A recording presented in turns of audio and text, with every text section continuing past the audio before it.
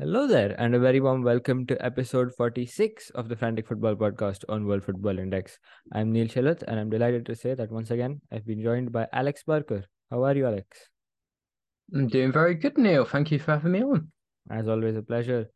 And well, it's Monday again, so we're going to be looking back at the very busy weekend that we just had.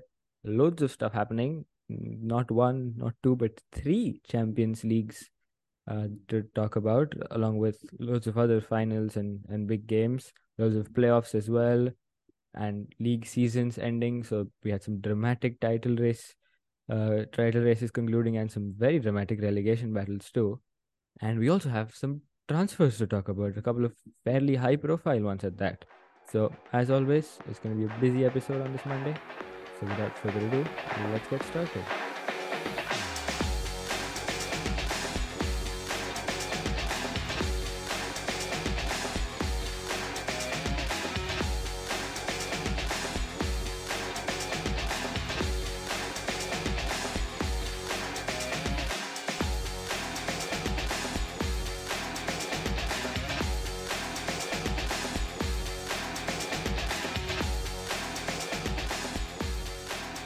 All right, let's start with a couple of those Champions Leagues that I talked about. In Europe, we had the Women's Champions League final, of course, in Eindhoven between Barcelona and Wolfsburg. Barcelona, who won this tournament a couple of years ago and lost the final last season against Lyon, against a Wolfsburg side that had two titles to their name, but the last one of those came a decade ago. And also, of course, a Wolfsburg side who lost in the Bundesliga title race against Bayern. And of course, Barcelona were the favorites for this one. They've been the best side in Europe on overall for I'd say the last 2-3 years, certainly. And they absolutely were the favorites here. But Wolfsburg got off to a flying start. They scored within 3 minutes through Eva Bayer, and even got a second before halftime, despite defending for most of that half. In fact, I think they had three shots at halftime. One of them was from the center circle. So they had two meaningful shots at halftime, and both of them went in. And Barcelona's XG at halftime was something like 2.7, and they didn't have a single goal. But of course, they would quickly get a couple. Padre Guirano getting a brace just 5 minutes into the second half to put Barcelona on course for victory. Of course, they had to get one more goal for that, and that did come around the 70th minute from Fridolina Rolfö. So with that, Barcelona sealed their second Champions League title, and of course their second in 3 years. So well done to them. And the other Champions League final we had was the second leg of the CONCACAF Champions League final. This was in Los Angeles between, of course, LAFC and Club Leon of Mexico. Both these sides had never won this trophy. LFC had lost one final in the past, Club Leon here for the first time ever. And it was Leon who had the advantage from the first leg, a 2-1 aggregate lead. But of course, having conceded that away goal, which we spoke about, made the tie very, very interesting. But it was they who scored first here, crucially so too, because that obviously took out the away goal advantage. And although LAFC had a fair few chances after that, in front of a brilliant, brilliant crowd, I should add, they couldn't find the back of the net. So it was a 1-0 win on the night for Leon, and of course a 3-1 aggregate win, which makes them, I believe, the ninth different Mexican team to win the CONCACAF Champions League. So certainly dominated by Mexican sides this competition, and well, that's another one to add to the list of Mexican winners. Right, let's move on. We did have the CAF Champions League final as well. That was the first leg between El Ahly and Wydad Casablanca. And this one ended 2-1 in favor of the hosts El Ahly, who might be a bit disappointed actually, again, because of conceding that away goal. They were certainly the better side throughout the game, I'd say. Wydad Casablanca did have some chances here and there, but nothing really of note. And it was El Ahly who did, of course, take the lead through Percy Tau just before half time. And they even scored the second goal before the hour mark through striker Mahmoud Karaba. But towards the end, I think with just a few minutes left on the clock, Vidat pulled one back through Saifuddin Boura, and that could change the complexion of the tie completely going into the second leg. Because of course, if Vidat get a 1-0 win at home, they'll be champions on away goals. Of course, they're the defending champions too against the well, the record finalists, El Ali, I think in their 14th final altogether. So that should be very exciting next week. But in Africa, we also had a big final, the second leg of the CAF Confederation Cup, where we had some history created because USM Alger have become the first Algerian winners to of this competition. They lost this leg. This was the home leg against Young Africans through a seventh-minute penalty. Is That's where they conceded pretty early on, but of course they had a 2-1 lead from the first leg with two away goals. So Young Africans knew that they needed to get at least two goals here to have a shot at winning or taking the tie to extra time, and they didn't. In fact, USM Alger also had a penalty later, I think in the second half, which was saved. But either way, it didn't matter in the end because they've won on away goals. So Young Africans, the first Tanzanian finalists in a CAF competition, uh, could not win the first trophy for their country, but that's the first Algerian CAF Confederation Cup winners. Right, that's enough about the Champions Leagues. Let's now go to some leagues and cup finals. I think we have to start with the Belgian Pro League, where we had one of the most dramatic title race conclusions I can remember, because it was not just two but three teams involved. And so there was stuff going on in three matches. Of course, two of them playing each other, Royal Antwerp against Genk, and the outgoing champions Club Brugge against Union Saint-Gilloise. Let's sum this up, Alex. How shall we begin? Oh, how should we begin? Yeah, it was a really crazy day and a great end to the league season. Well, Neel messaged me before we did this podcast, said, "Do you want to cry about Union USG not winning the league?" I'm not actually that upset. I think I'm just quite happy Club Brugge didn't win it in the end. Fair enough. That I think that's the important takeaway here. They still had to play Um, spoil sport, but yeah, they didn't win it. They did play spoil sport. If you didn't see it, Union were winning 1-0, thanks to a really good goal from Simon Adingra, linking up with Boniface. He's the Brighton loanee, I want to say. Yep, yes. Adingra kissed the badge as well, which is really nice. And then in the 89th minute, Brugge got one goal. Um, Union powered forward to try and get another. Noah Lang ran up the other end, scored, and took his top off like a dick. And then, in the 100th minute, Club Brugge sealed Union's fate and got another goal. So they, despite leading the table for 89 minutes, Union were whacked out of it at the last minute. But that wasn't the end of the drama, was it, Neel? Not quite. We had all sorts going on in the other game, of course. Perhaps the more important one, Royal Antwerp against Genk. Antwerp, of course, leading the league for a very interesting reason, as we discussed last Monday. So the advantage was in Oh, their yes. hands. Uh, they knew it was very simple. If they won, the league was theirs. No one could do anything about it. But they they were never on course to win. Actually, they were pretty good in the first half, but then Antwerp scored with their first effort of the game just before halftime. So it was not Antwerp. Genk scored with their first effort of the game before halftime. So as things stood, they were winning. And then, of course, before their second half even kicked off, in the other game, Union scored, and that meant they were on course to win the league. And then back here, Antwerp equalized just before the hour mark through Gairano Kerk. That didn't change the title picture because it was still Union's. But in case they slipped up, it was back in Antwerp's hands. But of course, there was more drama because then Genk scored to take the lead in the 75th minute through Brian Ainen. And of course, still Union winning. So it was all still in their hands. But then we had that Club Brugge equalizer in the 89th minute, which was even closer to stoppage time, if not in stoppage time in this game. So then Genk were leading to 1. So the title was in their hands. But then in the 4th minute of stoppage time, local boy Toby Alderweireld popped up at the edge of the box and absolutely picked out the top corner to equalize for Antwerp. And of course, since Union were losing, that was the point they needed to win the title. So a 94th minute winner from Toby Alderweireld sealed the title for Antwerp, their first since 1957. And of course, they also won the cup. So that's their first league and cup double, and an incredible achievement for them after only being promoted most recently in 2017 after close over a decade, I think, in the second tier. So a great turnaround and a great achievement for them. And of course, a real shame for, I mean, both for Genk and Union, who will both feel they watched the title slip out of their hands. The funny thing was they did actually have a helicopter which actually did fly.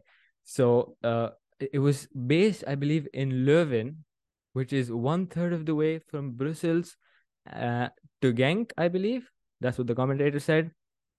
And then, obviously, at halftime, I think after Union scored or around the 70th minute, it started to fly towards Brussels.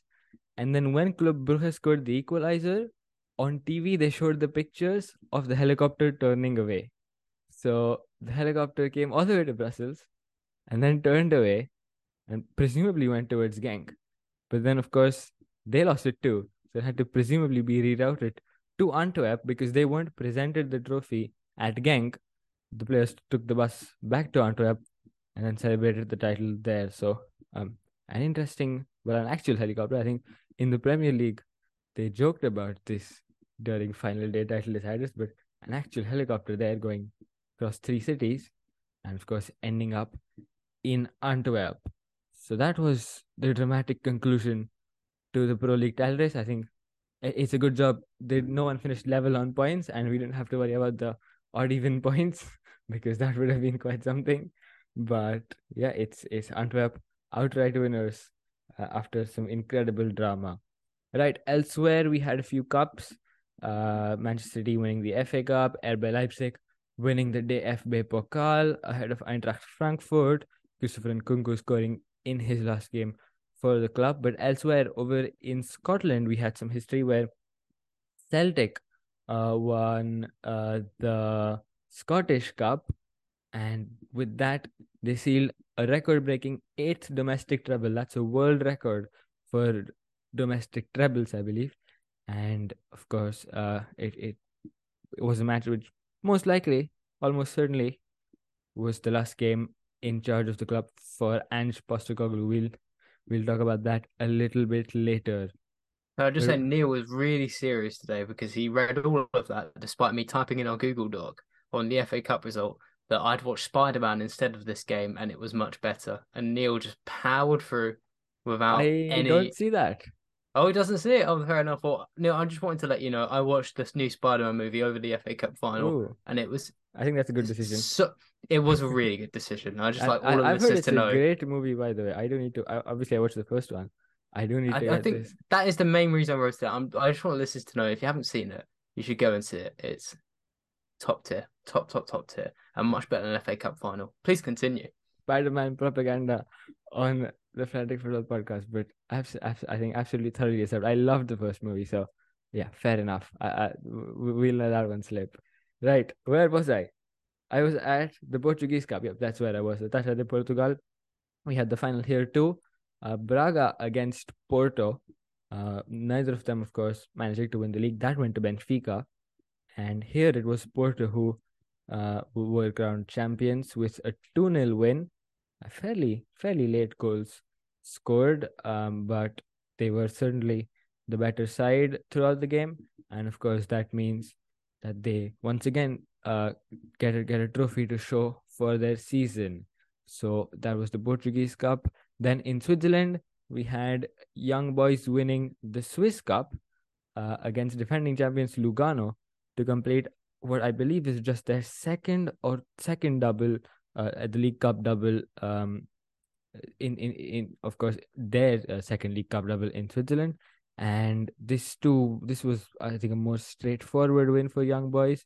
They scored a couple of goals fairly well ahead of the end of the game. They did concede once, so we did have a bit of a grandstand finish at the end, but never really looked under threat. And ultimately, they got a crucial third goal to make it 3-1 in the 85th minute. And so Lugano pulling one back almost immediately thereafter didn't prove to be too threatening to them. So a 3-2 win for Young Boys in the Swiss Cup. We also had the Coppa Italia Femminile in Italy, where Roma were searching for their first ever League Cup double, of course, having won the league for the first time this season, and well, things didn't quite go to plan for them. We were goalless for 90 minutes, but then right in stoppage time, Juventus scored a winner to again get something to show for their season. Of course, not the league title, but a cup is what they will get. So a stoppage time winner there, sealing the Coppa Italia Femminile. We also had quite an incredible final in Australia, the A League men's final, the grand final as they call it. This was in Sydney after, of course, the very controversial decision by the APL board to hold them all in Sydney, regardless of who participated. Funnily enough, there were no teams from Sydney. It was Melbourne City against the Central Coast Mariners. Melbourne City, of course, the premiers in the grand final for, I think, the fourth consecutive season against a Central Coast side who were here for the first time in a decade. And I mean, no guesses for who the favorites were. Of course, the premiers, the City absolutely steaming through the league. But boy, they were steamed through here. It ended 6-1 to the Central Coast Mariners. It was only 2-1 at halftime, but they scored the first two goals, the Mariners. Jason Cummings, on his final appearance before he goes to Mohan Bagan in India, getting the opener, and then setting up the second for Sammy Silvera. City pulled one back before halftime, but then in the second half, Jacob Farrell, the young left back from Gosford, so local boy for the Mariners, came on, won two penalties, both converted by Cummings to complete his hat trick and to set the goal scoring record in a season for the Mariners, or rather to break it. And that sealed the result. Just two more late goals from Benyan Kololo and Moresh made the scoreline look even worse for City. And yeah, culminated a historic day for the Mariners, who've had quite the 10 years since they last won. They, I think, almost for 3 or 4 years, consistently finished at or very close to the bottom of the league.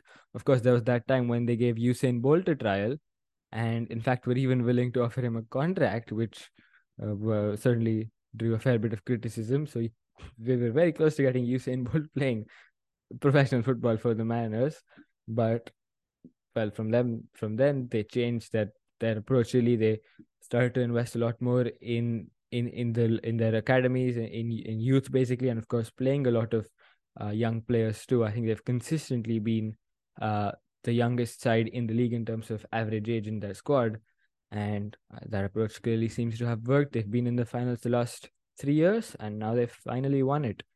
So well done to them. Right, let's move along now to some relegation battles across various leagues. Let's start with some of the big leagues in Europe. The La Liga battle was, well, quite incredible. We had six teams at risk of going down for only the final spot on the final day. The club occupying 18th spot were Real Valladolid. They were up against Getafe, and of course, they needed to get a result in order to spice things up. Getafe were not safe themselves. In fact, if Valladolid won, then they were only a couple of other results away from going down. So they needed to at least get a point to be sure of staying up. And of course, managed by Jose Bordalas, they delivered an, I think an all-timer of a performance. Here are some stats for you: 20% possession, 64 accurate passes, and 4 shots is all they took. But they came away with a 0-0 draw, restricted Valladolid, mind you, to only 15 shots worth 0.87 xg, no big chances among them. So absolutely frustrated Valladolid. Some peak Bordalas ball with their 4-4-2 low block. And that sent Valladolid down. For a moment though, Valladolid were staying up despite all of Getafe's 4-4-2 low blocking, because in the other game, already relegated Espanyol went down against Almeria a couple of times, but then around the 75th minute took the lead to make it 3-2. And as things stood, Almeria and Valladolid were finishing level on points, and Almeria were losing out on head to head.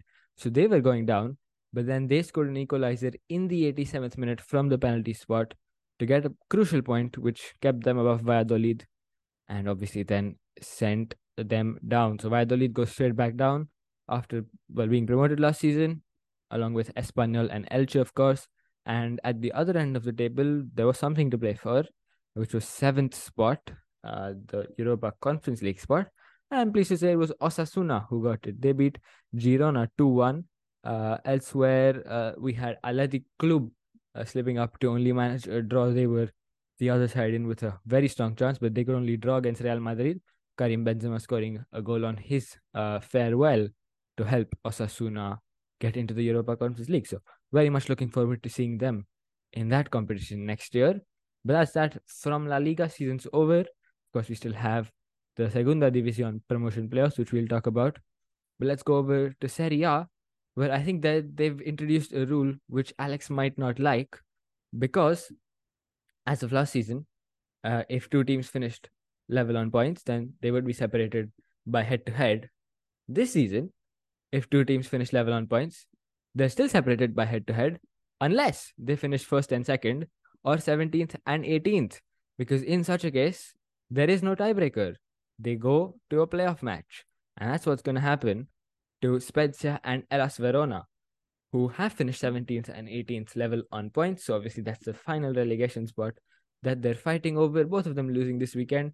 Spezia 2-1 to Roma after conceding a penalty in stoppage time, which obviously took them to this playoff match and also took Roma to the Europa League. Otherwise, it was Juventus jumping over them.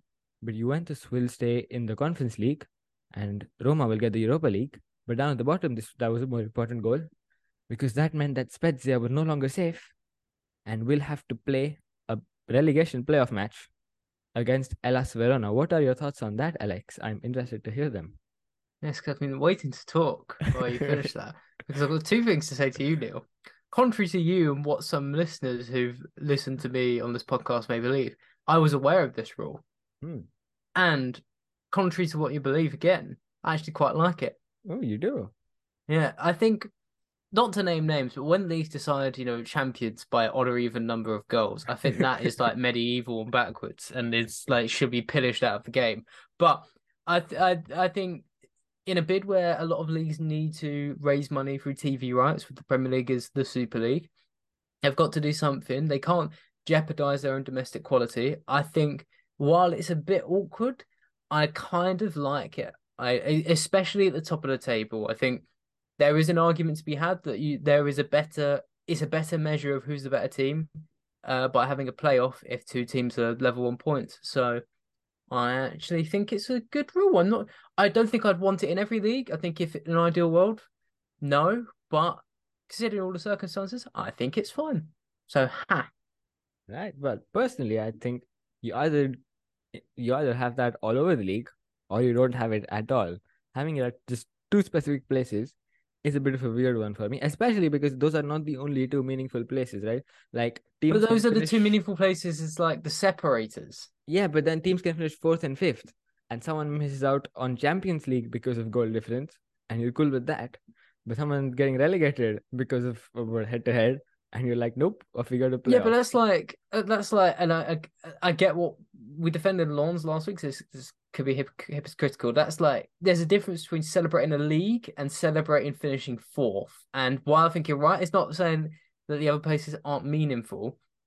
I think it can work for sort of the jeopardy to be like, right, these are the two best teams. They'll play off. Whoever wins the league.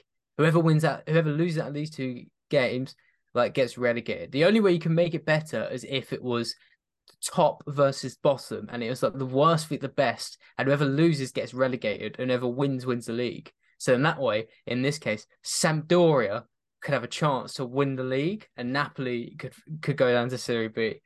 I That would would be enjoy that.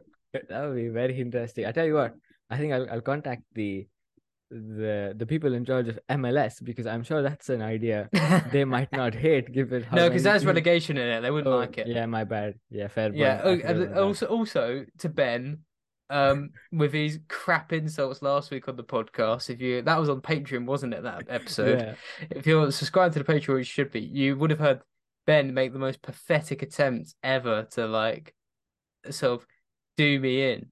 I'd just like to send a message to Ben to say your country is full of people who drink Smirnoff Ice and think that's hard. You lot can be quiet. right.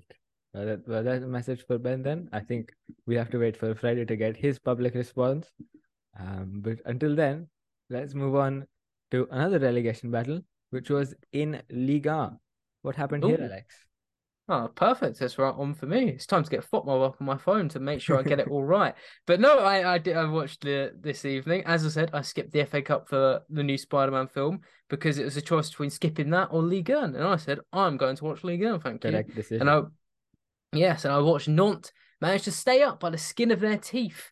They played Angers, who were terrible, as they have been all season, as Angers got relegated. But Nantes managed to score thanks to, I'm trying to remember the goal scorer, it was Ganogo, after a really lovely assist from Ludovic Blas, cutting inside against, in fairness, training cones. That was a defence. Before cutting it across to Ganogo to finish. Of course, Nantes' victory meant that Auxerre went down as the fourth relegation spot as Ligue 1 switches to an 18-team league. It's quite a development for the league, really. They're getting a fourth Champions League spot next season, and they're losing two teams. And even more interesting is that all three of the teams going down have been promoted in the last two seasons. Auxerre and Ajaccio came up this year, and Troyes came up last year. And you could definitely argue that all four going down weren't really good enough to stay in the league. And the teams remaining, I'd say only like Brest and Clermont-Foot of like Clermont-Foot had a really good year, but in terms of like player quality, both teams are like in the big five leagues would rank really, really low. The rest of the league is looking strong. But there is some flux moving at the top. Uh Neel was noted down on our pod about Rennes making the UEFA Europa League spot, so managed to finish fourth. I would like to shine a spotlight on another team. In typical Alex fashion, really big underperformers, Monaco. I don't know if you saw the news, Neel. They sacked their manager yesterday, Philippe Clement, which means four big teams in France are on the hunt for a manager. PSG, Nice, who are one of the richest teams in Europe, Monaco, who sacked Clement because they finished sixth outside of the European spaces, and Marseille, who scared away Igor Tudor. He ran away because the fan base is terrifying. Um, so it's going to be a really interesting summer for Ligue 1. And yeah, PSG, Lens, Marseille going into Champions League if Marseille can qualify, Rennes Europa League, and Lille. It wasn't what they wanted. Saw some fan backlash at them celebrating the fact they got UEFA Conference League, but I think they'll be quite happy with that for Paulo Fonseca. And we'll see what happens next season because just to round us off, Nantes did manage to survive, but they were in the Europa League this year. They won the Coupe de France last year. That's how they got in. They got to the final again this year. They can't be accepting 16th. They need to get back up the table. Yeah, they too might be on the hunt for the manager, I think, because they had an interim one towards the end of the season. So that's something to watch out for too, I suppose. Oh, they are the hunt for a manager as well. I mean, I'd imagine because they sacked Antoine Kumbar, if I'm saying that Um, right, and appointed yes, his Kambari. Oh, assistant. I missed that sacking actually. That's I interesting. Yeah. And I think this game was his first win in charge. I think he's taken like 3 or 4 games. Uh, Pierre Aristua, if I'm saying that right, Yeah, you're and correct. this was his first win. So fine time for it, obviously against a horrendous Angers side, as you said. But yeah, a fine time for it. But I'd imagine they'll be looking for a manager too. So a fair few teams really on the hunt for a manager in Liga, but there'll be a couple of new ones as well. And I can tell you who those are. Of course, 4 relegated, 2 coming up, as Alex said. The league's being chopped down to 18 teams, and that meant that Ligue 2 did not have any playoffs this season, so just 2 direct promotion spots. One of them was taken by Le Havre, France's oldest professional football club, who could have been promoted or could have sealed promotion about 3 weeks ago.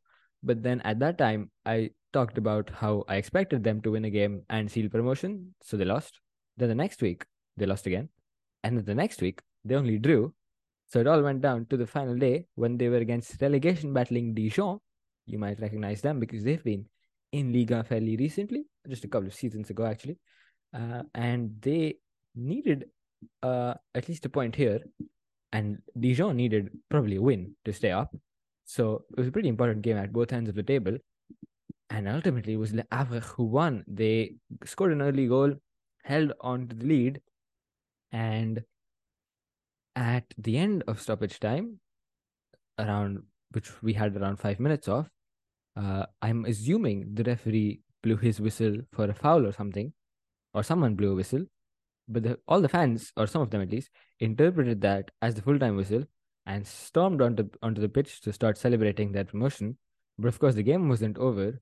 So everyone, obviously, all the players went off to a corner. And then you had Lafayette manager Luca Elsner shouting at the fans to get off because the job wasn't done. And after about 20 minutes of all that drama, they eventually cleared the pitch and restarted for just a few minutes. And Le Havre held on to the lead, so they stayed up. Dijon were at that time the other games had finished, so they knew that even a draw wasn't enough. They needed to get a win to have a chance of staying up, which they of course didn't do. So Dijon, after being in Liga a couple of years ago, will now be in the third tier, and they'll be joined there by Nîmes, who were also in Liga recently. I'd also like to say a couple of years ago only, actually, but they've been relegated a while back. Yep, actually, Dijon and Nîmes getting relegated as 19th and 20th in 1920, where in 2021, sorry, when Nantes, funnily enough, finished in the playoff spot and stayed up. So now both of them will be in the third tier, and they'll be joined by Neel and Rodez, Annecy and Valenciennes among the sides who sealed their safety this at the end of this match. And also in the promotion battle, we had a big twist for the second spot. Metz took it with a 3-2 win over Bastia because Bordeaux lost their match against Annecy, but rather forfeited it because they conceded in about the 9th or 10th minute, and this was away from home. Well, no, they were not playing Annecy. I think I'm getting something wrong. Yeah, this was my apologies. This was the match day before. Bordeaux were against Rodez, who, of course, are, as I said, in the relegation battle, or were, and ultimately they didn't get away with anything. But Bordeaux conceded in about the 22nd minute in this game, and this was a home match for them. And after they conceded, one of their fans came up and assaulted the player who was celebrating, who scored the goal for Rodez. And that prompted, I mean, okay, so to be fair, the fan obviously came onto the pitch and hit the player, which is wrong. But the player did make an absolute meal of it and went down rather dramatically, as they tend to do. But of course, it was absolutely right to stop the match there.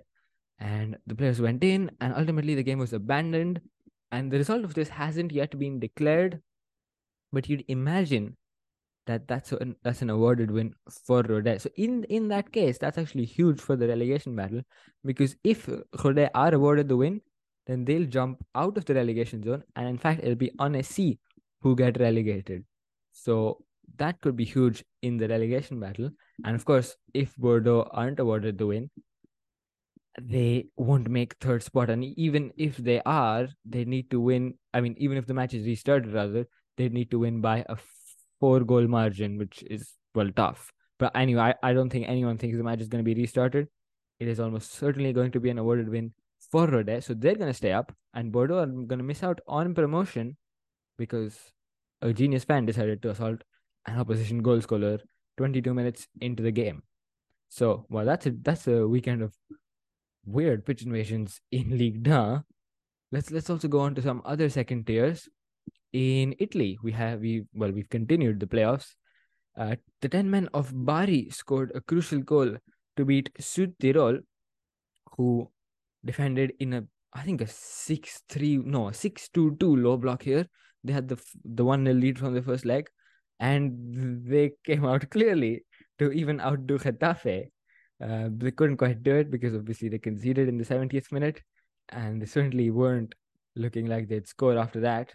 So it was Bari who came away with the 1-0 win, which meant it was 1-1 aggregate, but Bari obviously finishing higher up in the table at the end of the season.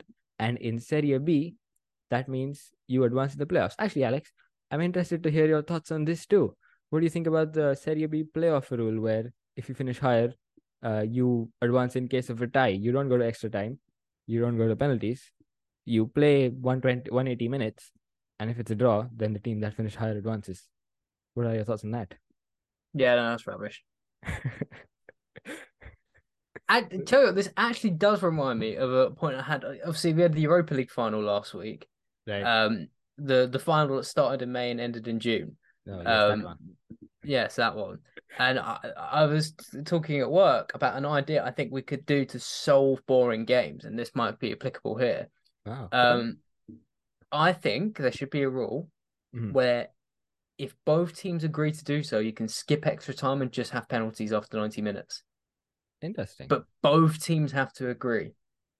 So one team might really want to go to pens. It's like, nah, everyone says no. But maybe it's like a mentality battle. Maybe one team wants to go to pens, other team goes, well, we want to go In to that pens case, too. Yeah, yeah. we'll have it as well. We'll beat you at it. So I think that would be a good way of skipping around. Maybe one team's really knackered. I think there's good elements you could bring into that. Yeah, that's an interesting shot. I think it's interesting, but I mean, I don't.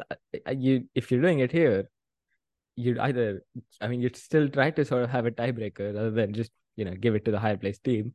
But Yeah. I mean, in fair enough, that's how they do it there. So both these teams played for 180 minutes for no reason whatsoever because Bali, the higher placed team, advanced anyway. And in the other Serie one, B is also a league. Yeah, this is a very big alleged marks because I couldn't find it when I went to find it back in Andrea Pirlo's biography, but I believe but listeners can research his very strong words about the legitimacy of Serie B and about how it's allegedly lots of match fixing. I allegedly believe Andrea Pirlo said that in his autobiography. People can look it up online. It's quite interesting. I remember reading it.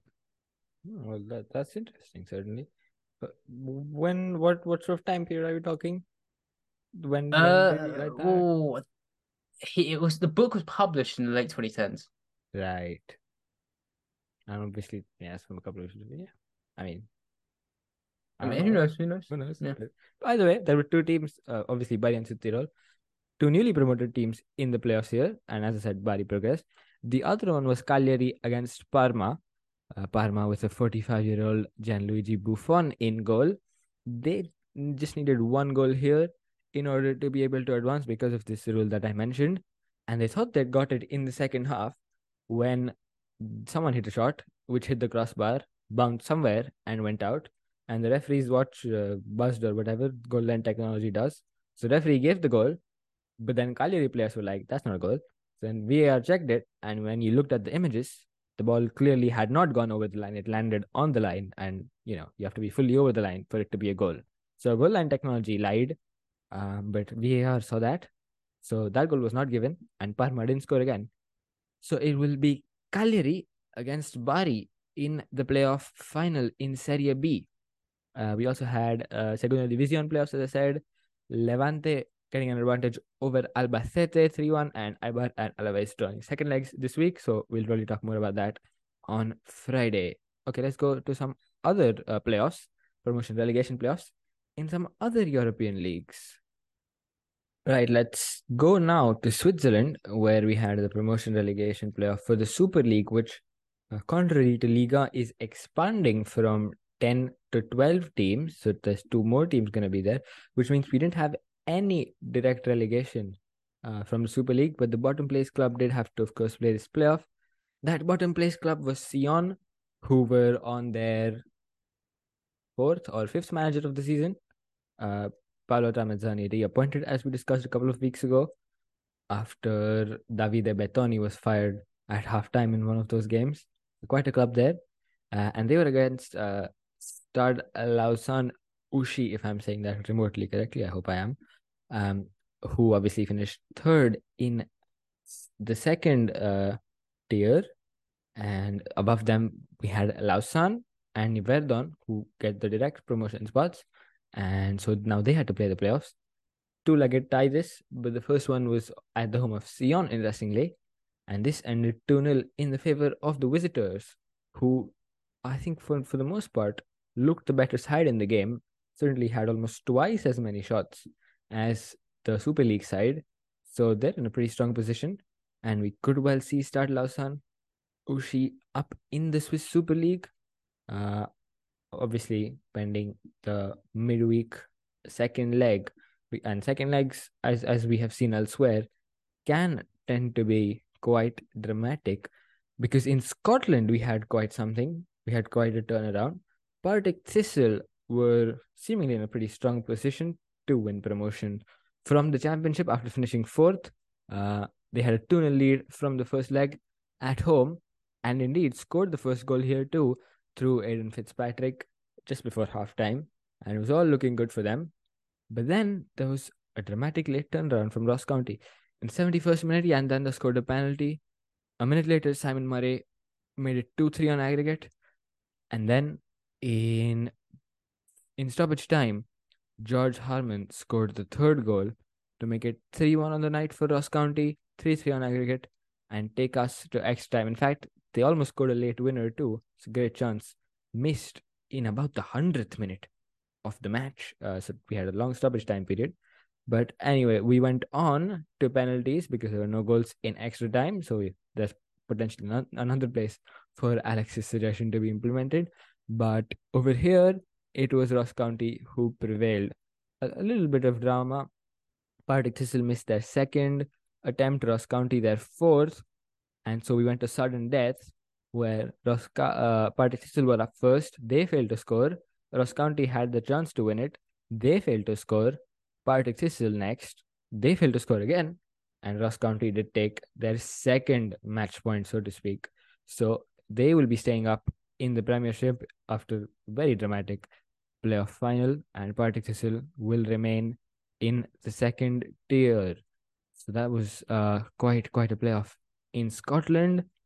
And some more promotion stuff we have is from Austria, where Grazer AK almost completed a fantastic return to the Bundesliga.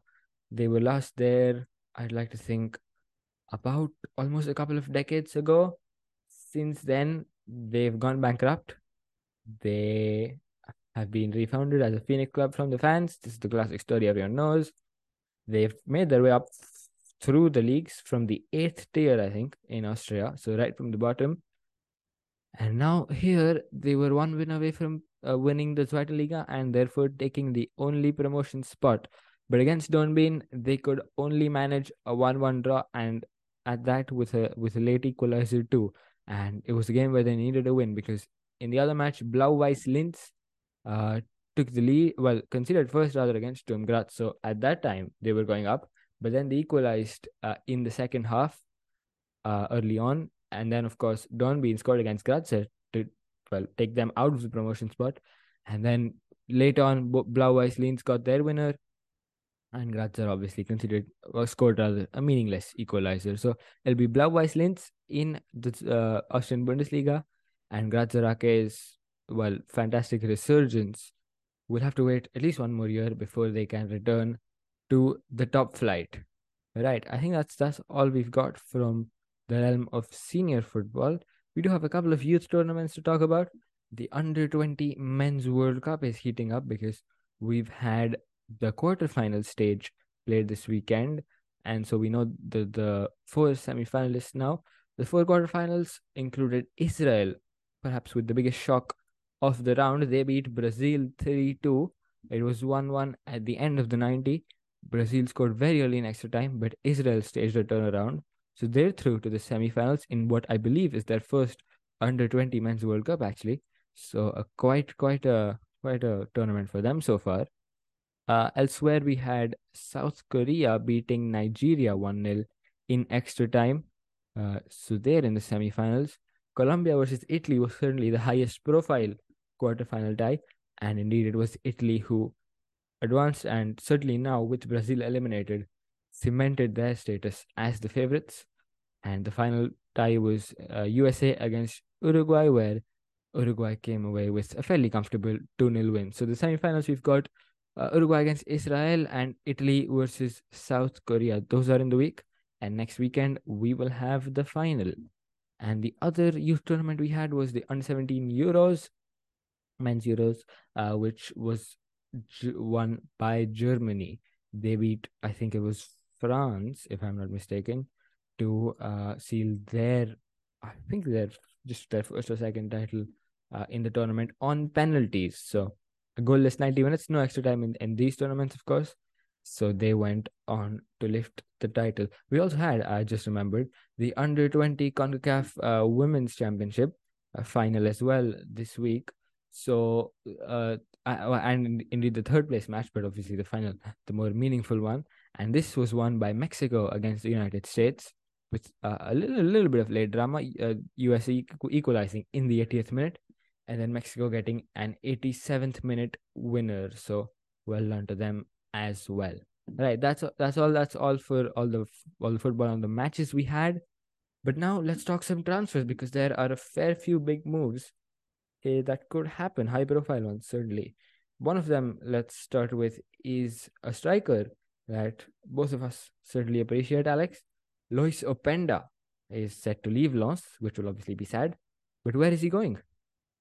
It's going to RB Leipzig, which is A shame. may feel like a boring transfer, but it would be really exciting if it happens. We should say Lens have rejected a 30 million euro offer from Leipzig. Which is Um, a bit of a yeah, low bar. Come on, a have some very shame. low offer, very low offer from Leipzig. Well, you got to try, I guess. But yeah, Openda, I think he's been one of the top scorers in France this season. Like a really good, strong one-touch finisher, lightning quick, which is what Leipzig will absolutely love. Lens are pretty good out of possession, but they're not the heaviest pressing team you'd say. Like they do press out of possession, but not on a Leipzig level. So you'd imagine that's why he might go there and like develop that side of his game. He becomes a bit more well-rounded. But you can see Leipzig, if they got a Pender in, then that is like Timo Werner, like the old school Timo Werner sort of vibe, where absolutely rapid player can make use of any sort of gap in behind the defense. Um, Openda, if he does get picked up at them, would be huge. But I kind of hope he stays at Lens for their Champions League campaign. Yeah, that'd be great. But as you say, if he does go to the Bundesliga, he's certainly going to have a great time for himself there. Right, we also have another big and a very dramatic transfer. Manuel Ugarte, another player both of us really do appreciate. But I've seen some transfer developments here which I've never seen anywhere else. What is going on here? Yeah, I will. There's sprinkle some allegedly onto this one as we Yeah, go through it. But I've been keeping good track of this. Manuel Ugarte to Chelsea, scribbled out PSG. So the news broke yesterday evening that Manuel Ugarte was getting pressurized to join Chelsea because I think hold on. Chelsea. I think we should mention that before this, a week or so, I think, he reportedly had a personal agreement with PSG, if I'm not mistaken. I think Well, that is the starting point. And then obviously, as you say, he was then during the week we saw more links to Chelsea, how fair, Chelsea yeah. were pulling ahead. Then yeah, it broke yesterday evening that Chelsea were looking to buy a minority stake in Sporting as part of the deal for Agate. And this didn't come out of completely nowhere because Chelsea's owners have long been reported to be interested in buying a Portuguese football club, take a stake in them as part of their multi-club vision. So there wasn't completely out of nowhere. Then that broke around 8 o'clock yesterday evening UK time. A few hours later, it broke that Agate, so Chelsea was off, that Chelsea had pulled out of the race, and they cited the fact that PSG had gone in above his market rate value, and Chelsea didn't want to put down the money for it. And it broke today from the Athletic that That's a very non-Chelsea reason. So it's something yeah, else. I was thinking the exact same thing. It broke today from the Athletic that PSG had drafted a legal letter of complaint to UEFA and Sporting um, over the reported news that Chelsea were going for a minority stake in Sporting. So it's very murky saga around what is one of the best up and coming midfielders in Europe. It's quite weird that it's coming down to all of this, but I guess it makes sense for the value of the player. But I personally am with you. Of all the reasons for Chelsea to pull out of a move, paying too much money has never seemed to worry them before. And apparently, they're giving him if he signs for them, they're giving him an 8-year contract. So they clearly haven't learned. But the disappointment on Alex's face there. But yeah, well, yeah, I don't think they're gonna learn anytime soon. Right, let's go. Let's move on. Let's go to another transfer. Well, less high profile one, I guess, but a very cool one, I do think. I don't even This know who this player is. that's when you know it's a very niche I've transfer that heard of I even heard of the Alex. abbreviation for your club. I don't know who the club is. Well, yeah, I mean, it's not exactly an abbreviation. Like they're known as STVV or Sint-Truiden. I mean, the full thing is something Sint-Truiden football Oh, Belgium. betting. Yeah, exactly, Belgium. Oh, And you of knew you course, had to be some Trident.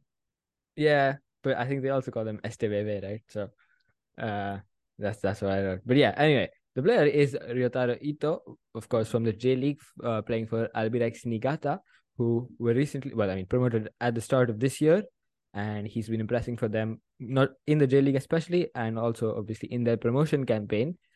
He spent some. He was with Urawa Red Diamonds before, but spent time out on loan mostly. Joined Albirex at the start of 2022. So after about a year and a half, he's moving on after these impressive performances to STVV, who of course are known for being a real pathway into Europe for Japanese players. Of course, they have Japanese owners, and in fact are this is fairly old news, but their stadium is being renamed from, I think, the Stein to the Dio Wasabi Stein Stadium, because the owners are getting sponsoring it and getting naming rights on it. So it's pretty clear that STV are certainly a great pathway into Europe for Japanese players. And yeah, I fully expect Ito to I mean, certainly perform very, very well in the Pro League. Of course, it is a step up from Japan, but he's handled the step up within Japan from the second tier to the first tier like it's nothing. And I certainly do expect, given how good he's been, to shine in the Pro League as well. I mean, I should have mentioned he's an attacking midfielder, I think we can call him. This season in the Pro League, he's got 7 goals and 4 assists in 16 games for a newly promoted team who, to be fair, are doing pretty decently, are in mid-table. But I think that should tell you about how good he is. He's got great end product, also great on-ball qualities, great passer and creator too. So I'm really looking forward to seeing how he does How in old is he again? Belgium. How old is he? He's fairly young. Let me quickly check that. But I would guess no older than 22, maybe even 21. But let me quickly check that. Oh, he's 25. My bad. But yeah, still very young.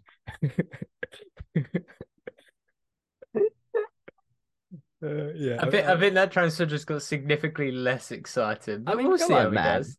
Yeah, but I think, to be fair, when you look at Japanese players compared to like European players, you should give them a 3-year discount for age, because no. I mean, what I'm trying to say is their careers start, their senior careers certainly start relatively later, because most of these players obviously come through the university pathway in Japan, and so they'll only really fully commit to senior football at about 21 or 22. Whereas in Europe, the players come through academies, and, well, the very good ones obviously go through to senior football at, 17, 18 even these days. So even if you look at someone like, how am I forgetting his name? My God, Kaoru Mitoma, right? Even if you look at Mitoma, he only signed for Kawasaki Frontale when he was about 22, 23, something, 21, 22. Mm.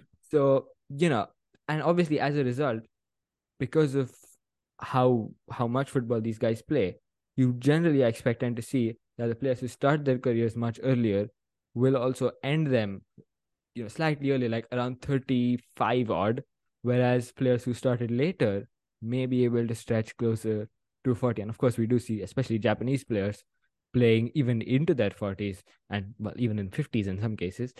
So, I think he's 25, but I would still say he absolutely, I would say he has a chance of potentially moving on to a top five league if he impresses in Belgium, because I do think he will stand out. I expect, and in that case, even if you give him maybe a year or two, he'll still be 27, and that's still, just around his peak.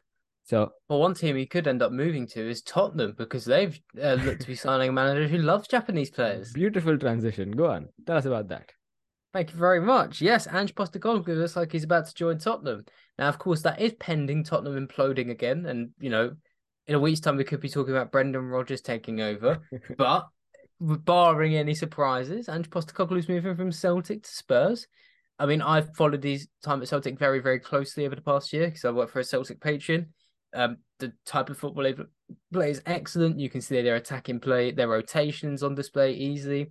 They've scored 206 goals in the league over his 2 years there, which is like, very, very high. Yeah, and the Celtic fans they're in mourning on my timeline, but you would have no doubt paid a bit more attention to him before he moved to Celtic. What are your thoughts on it? I think he has had one of the most interesting career pathways. Obviously, this would be a massive appointment for not just Tottenham if it happens, but I think for Australian football and AFC football in general, because I think he'd be the first AFC born manager to move to a Premier League club. So it would be huge. And I mean, he's absolutely had to. I mean, there's still people who talk about whether he's fit for the job or stuff. Which I mean, I mean, I'm not surprised, but I personally I find that absolutely ridiculous given the stuff these guys done. So now this guy obviously starts in Australia, where he's obviously born and brought up, and well, no, no, my apologies. I think he's born in Greece, but he moved to Australia at a very young age, and obviously has citizenship. So he starts his managerial career, in the NPL, which is sort of like, I mean, you could call it the lower leagues in Australia. It's obviously a different system. There's no relegation promotion from the A League, but there is relegation and promotion in the NPL. So he starts over there, doesn't really have the best of times. I think he even suffered one relegation, if I'm not mistaken. Then he spent a fair bit of time, about 7 years, with the youth setup at Australia. Popped by to Greece, I think for maybe half a season in the middle, and then his first A League job was at Brisbane Roar in, I think, about 2009.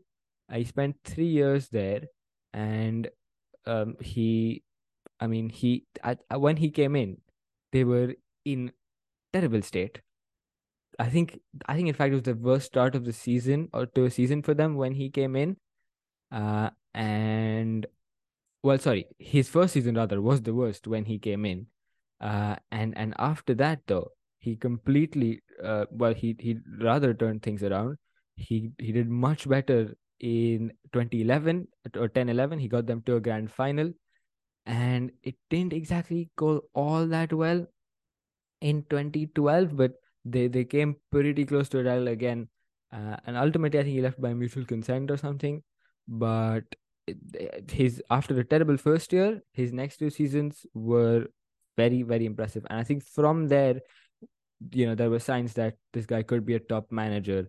And at this time, mind you, he is about, I like to say, over 40 years old, certainly. So almost 50, in fact. So um he as I say, his first almost 10 years in management were really not very successful. But after his stint at Roar, everything changed. Then he goes to Melbourne Victory, which is certainly the best supported A-League club, I would say, and generally the most successful. And he does really, really well. I mean, he only spends a season and a bit there, and he wins them the title, I think. Then he gets the Australia job, wins the Asia Cup for them, which is a huge achievement. So does very well there. Then he goes to Japan, to Yokohama F Marinos, certainly a better league in terms of quality to Australia, both in terms of player quality and indeed in terms of like tactical ideas and like just the tactical level and stuff. So uh, a step up certainly, and he did very well there. He, I think, won them their first title in about 15 years.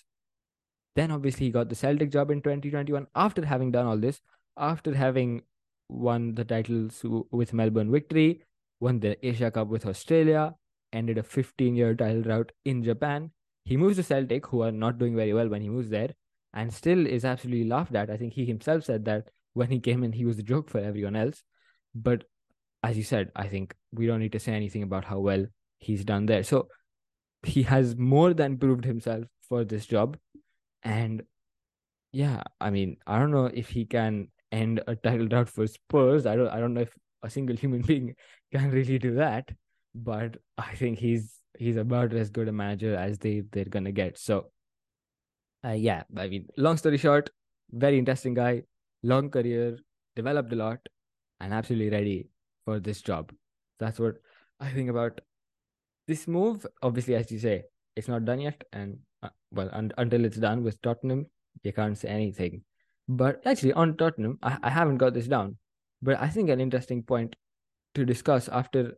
what I'll mention next, which is that in Saudi Arabia they have the football federation has essentially passed allowed clubs to now be owned by private entities as well. Before, well, I mean, till now, all of them were all state owned clubs, but now that they can be privatized, and they've done some great privatization because the four biggest clubs in the country have been taken over by the PIF, which is obviously the state's public investment firm. So, I mean, not a huge change there, but technically privatized now.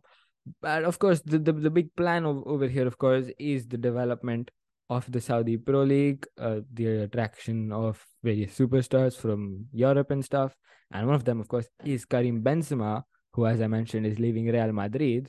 But on Tottenham, this might impact them because Real Madrid are searching for striker, and one person being linked with them is Harry Kane. I'm just interested to hear your thoughts on this one, Alex. Obviously, if it goes to or indeed, who you might suggest for the striker option for Real Madrid now that Benzema is leaving. I put you on the Um, spot there. I think no, sorry, I think Kane would probably be the best option. Obviously he'd be best short term option. I think that's the thing.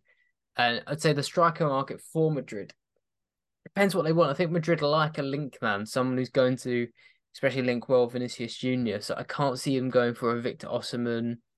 Um, like you look past him, maybe a Dusan Vlahovic, who's not as isolated in build up, but he doesn't seem at the level. I saw links to Kai Havertz. I'm just going to assume like that's April Fool's Day.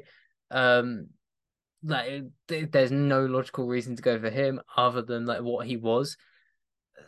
I think Kane really just makes the most sense. The only concerns are his age and his injuries. Yeah, so that's fair enough. And I mean, we'll see. But I'll tell you one striker who they're not gonna get. That's Zlatan Ibrahimovic because he has retired. He announced that at the end of Milan season, which was obviously this weekend against Hellas Verona, I think. And this was obviously at home for Milan. And in typical Zlatan fashion, when the Hellas Verona fans were booing him, he said something along the lines of, "This is your biggest moment of the season when like seeing me." I've paraphrased that very badly, but he said something along those lines. And as you expect, went out. I mean, with a bang with his words, but not with a bang because he didn't play. So either way, that's his playing career over. Well, I mean, let's see where if he does show up He'll be a next in. pundit along Rafael van der Vaart on Dutch TV, and they'll both come out with outrageous takes every week. He's Uh, not going into management. There's not a chance. I would be very intrigued if he does, but he's, as you say, he's probably not. He'll go. Do you know? Do you remember Thierry Henry in Monaco? It'll be like that. Yeah. Speaking of Thierry Henry, this reminds me. PSG have been linked with Julian Nagelsmann. What are your thoughts on that? And Thierry Henry will apparently be invited as an assistant if that happens. What are your thoughts on that? Yeah, the circus goes on. I don't know if Nagelsmann accepts that. He's just still over his own head. Like it didn't work out at Bayern because of it didn't work out at Bayern purely because of off the field issues and like struggling to handle the egos. So I don't know. That's like falling into a fire pit and thinking, I know what to do. I'm going to jump into a volcano. Like this doesn't. It's like the anti-logical step for Nagelsmann. So I hope it's not true, and I hope he doesn't do it. Right. Well, I think that's what we've got for today then. Oh, I do remember another thing actually. Daniel Farke sacked by Borussia Mönchengladbach. They're now also going to be searching for a new manager. He's not had the best of seasons, and I think I have read links to Gerardo Seoane, of course, last seen at Bayer Leverkusen. Any Mm. thoughts on that? Yeah, I like that. That's a good move. That would actually be quite a nice move. I feel bad for Daniel Farklow. I think he's been done in by the bad squad building and players like Marcus Thuram. Like Thuram was excellent the first half of the year, and then when his contract was basically confirmed to be running out, he kind of lost motivation to play. I think the same effects happened across the squad. I've seen Gladbach putting some really good performances this year. So I feel a bit bad for Daniel Fark, and we'll know they'll lose not only Thuram but definitely um Manu Kone this summer as well. Yeah, that's a very good player, by the way.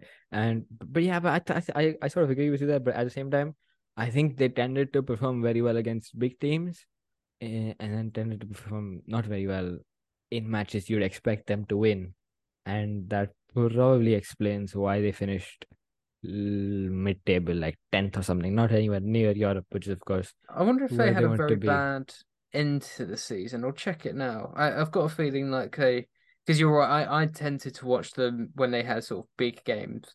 So I I wonder if they had just a bad end to the I don't season. remember them being in the race for Europe at any time since it got serious. So I think I would say February, March is when they probably had a really bad run of results and fell out of that race. But I'll check that as well. But Yeah, they so yeah, since they beat Bayern Munich 3-2 of course. in mid-February, Look they at have that. Would you look at won that? they've won three Um, games. and of their next games, they failed to win four, including two losses. And well, of their next nine, in fact, they only won one. And those Yeah, losses include Stuttgart, draw with Köln, um, draw with Werder Bremen, 4-0 loss to Mainz. I think that sums it up, you know. I mean, 2-1 loss to they beat Stuttgart. Bayern 3-2 and then immediately proceeded to lose 4-0 to Mainz. Yeah, I but think that's their checkbox of the season. Beat Bayern. Do it every year. yeah, I think that sums up their season. No, wait, actually, look at the fixture before. They lost to Hertha Berlin, who relegated, terrible team this season. They lost to them 4-1, beat Bayern 3-2, and then lost to Mainz 4-0. Oh man, Yeah, it's an that's odd peak one. They Gladbach. scored they scored 52 goals, which is more than anyone in the bottom half of the table. And conceded 55, which is more than anyone in the top half of the table. So, Perfect mid-table. yeah, perfect mid-table side. Yeah. Well, so that's that done. And speaking of teams who score a lot of goals and concede a lot of goals, I also remember seeing links for Peter Bosch to PSV, who are of course Yeah, searching fuck for a off. manager after Ruud van Nistelrooy Shut up. left. No, it's not happening. End the Uh, pod. That's not. We're not talking about Peter Bosch, the Dutch guy. well, I think yeah. I mean, I think we've spoken about him before. You know, he He could probably get a I'll job give at him that. PSV's under 21s. He look. I'll give him that. He gets as a neutral. He gives us exciting football, but as a fan, he gives you a lot of Gives you problems. disease. Yeah, he gives you a lot of anxiety. So yeah, let's see what happens there. But anyway, we've gone off plan. I think more than we ever have before. So well done to us there at the end. But that's all we've got now. That's your lot for this week. Thank you very much for listening. Big thanks to you, of course, Alex, for joining us. We'll be back as ever on Friday to recap whatever happens in midweek, which includes the biggest final of the club football season, the Europa Conference League final, and some other playoffs and other such games. And then, of course, we look ahead to the weekend where there are more big finals and also some UEFA Champions League final. So that'll be on Friday. See you then if you can join us on Patreon, or we'll be back next Monday to recap whatever happens in the weekend. So see you then if you can join us there too. Anyway, thanks for listening either way. Thanks again, Alex, and see you later. Thank you, man. I'm looking Bye forward to bye. discussing Inter Milan's 2-1 win next Oh week. yes, I am. I tell you what, I'll just add this thing in.